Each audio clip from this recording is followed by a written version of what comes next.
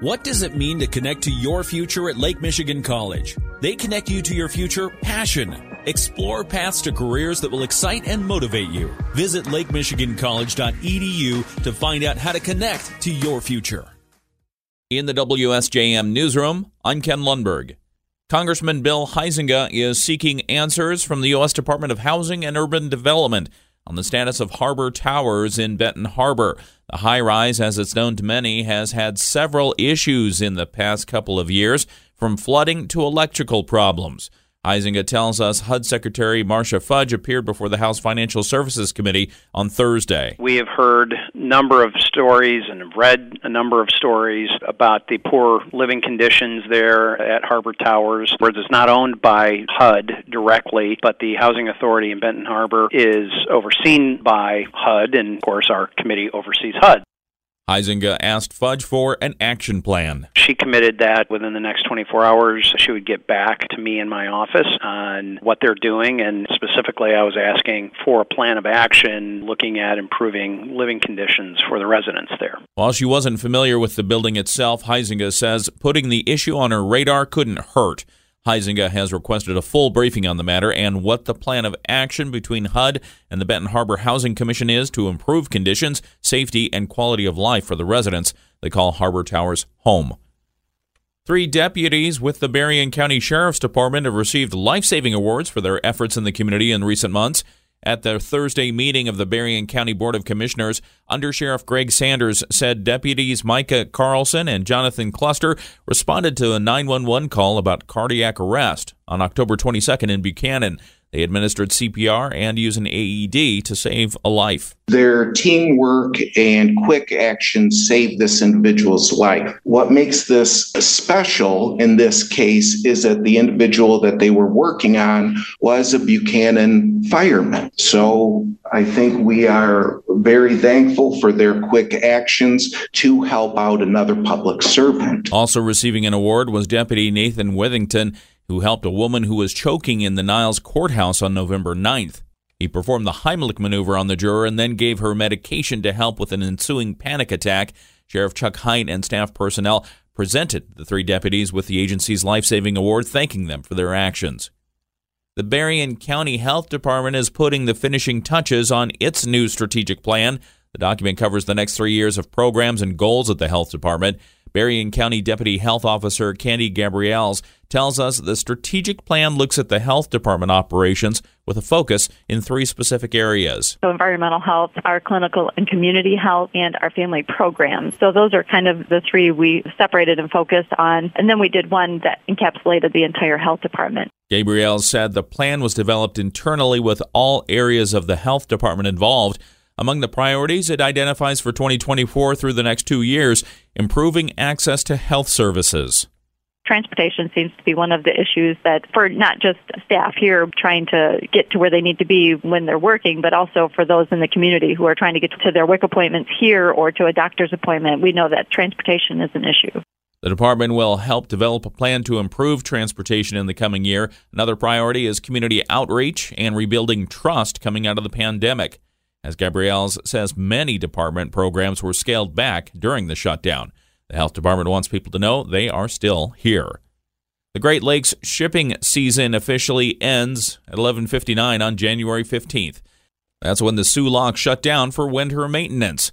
Carrie Fox with the U.S. Army Corps of Engineers tells us the locks will remain closed through March 25th for all kinds of maintenance projects. It is federally regulated that we shut down during this exact period every year. But two, it gives us a really critical period to do our winter maintenance on. So during that 10-week shutdown period, we do all of our critical maintenance for the facility to keep the locks operational during the navigation season. The Soo Locks connect Lake Superior and the lower Great Lakes. Fox says they're critical for the movement of resources. We have more than 4,500 vessels that carry up to 80 million tons of cargo that maneuver through the locks annually, and what they carry mostly is iron ore, coal, wheat, and limestone. Fox says maintenance crews will complete structural inspections and install lifting lugs on the upstream gate during the closure. On the downstream, crews will install anchorage components and complete critical structural repairs. She notes the maintenance crews often have to brave frigid temperatures and high winds during the winter projects. The Michigan Maritime Museum in South Haven will host the next entry in its lecture series on January 17 with a presentation on the Mackinac Railway ferries. WSJM's Andrew Green reports.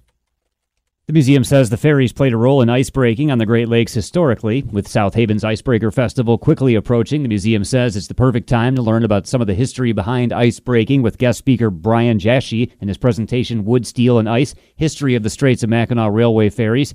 Mackinac Railway ferries operated on the Great Lakes from the 1880s until 1984. They became a model for icebreakers around the world. Brian Jaschy is the curator of collections for Mackinac State Historic Parks and has worked on Great Lakes freighters in a variety of roles. His writings about the Mackinac Railway ferries have been seen in several publications, including Michigan History Magazine and Mackinac State Historic Parks. The presentation at the Michigan Maritime Museum will be at 6:30 p.m. on the 17th. Admission will be free to museum members, but $10 for non-members. Andrew Green, WSJM News. The Michigan Department of Natural Resources says it's reached its fundraising goal of $400,000 to acquire track chairs for parks statewide. Track chairs are off-road electronic chairs that can easily handle trails, snow, sand, and even up to 8 inches of water, allowing users to explore areas of the parks that traditional wheelchairs might not reach. They're available for use at no cost at the parks that have them. Those parks include Warren Dunes State Park, which had a goal of $15,833 to purchase a new track chair. The DNR says over the past 5 years, 300-plus donors have raised more than $444,000 to purchase track chairs at 15 locations around the state, with 10 additional locations soon to receive chairs. A recent report by Bridge, Michigan noted the state has the most accessible parks system thanks to its acquisition of the chairs. Berrien County has received a Graham Woodhouse Intergovernmental Effort Award from the Southwest Michigan Planning Commission for its help drafting the Berrien County Trails Master Plan. At their Thursday meeting, the Planning Commission's Marcy Hamilton told the Berrien County Board of Commissioners the master plan was drafted with the backing of governments throughout the county. You guys also passed a resolution of support for this, and we also have so far 31 out of the 39 communities that passed a resolution of support for the plan. We're working to get that up to 100% also. We're still working on that, so we're pretty confident we'll be able to get them all on board. The Southwest Michigan Planning Commission has been saluting supporters of the plan with the Graham Woodhouse Intergovernmental Effort Award because Hamilton says that support embodies the very spirit of the award. Everybody from the Berrien Community Foundation, some of the funders, to the Pokagon Fund, Be Healthy Berrien, the road department also was recognized, all the cities and townships and villages, obviously, that contributed to the plan. The Southwest Michigan Planning Commission has been giving the award to partner agencies on the master plan. They include the Lincoln Township Board of Trustees, which was told about its award this week. The master plan makes it easier for the Planning Commission to acquire grants to support further trail projects. Southwestern Michigan College is expanding its student housing. The SMC Board of Trustees this week voted to construct new rooms to accommodate a total of 36 additional beds. SMC President Joe Odenwald tells us the college has seen more demand for housing since the pandemic ended and athletes were brought back to campus. At the beginning of September, we were at 104% in housing, and so the board had said to me that if we get in this situation, we're going to have to look at some incremental options. And so we've looked at that, and we've looked at both large projects and small ones. They opted to go with the modest project, adding new rooms to existing residence halls. Odenwald says the residence halls will house 367 students this semester, or 94% of capacity, compared to 88% capacity last spring. He believes the worst of the pandemic is behind the college, leading to the demand. We're back seeing the kind of numbers we saw a decade ago in terms of demand on housing. And intercollegiate athletics is a part of that, but, that's only a fourth of the people living there. Odenwald says the residence halls were not only completely full in fall 2023, but also had a long waiting list, and some students were not able to secure a room. Therefore, the college will add new rooms to existing residence halls. He expects the project to cost between $2 and $3 million. 2 streets in St. Joseph Township are getting a new speed limit. The Berrien County Board of Commissioners on Thursday approving a resolution adopting a new limit of 35 miles per hour on Miami Road from Napier Avenue to Woodward and on May Street from the Benton Harbor city limit to Woodward. That's after the county commission authorized the Berrien County Road Department to work with Michigan State Police on a speed study, finding 85% of drivers on those two stretches of roadway go about 40 miles an hour. The threat of major snowstorm will affect the entire state of Michigan this weekend. From the UP to the central, northern, and western portions of the state, a winter storm warning is in effect. In southwest Michigan from Friday midday until Saturday night. Saginaw Bay is expecting up to 6 inches of snow. Sault Ste. Marie up to 9. Grand Rapids facing between 8 and 14 inches of snow. Forecasters are also warning of gusty winds that could bring down tree branches and cause power outages. Some gusts expected to reach 50 miles per hour.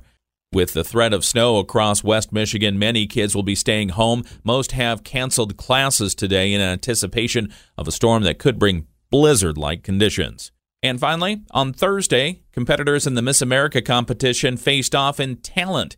And Miss Michigan, Maya Shuknek, also former Blossom Time royalty, won for her speed painting.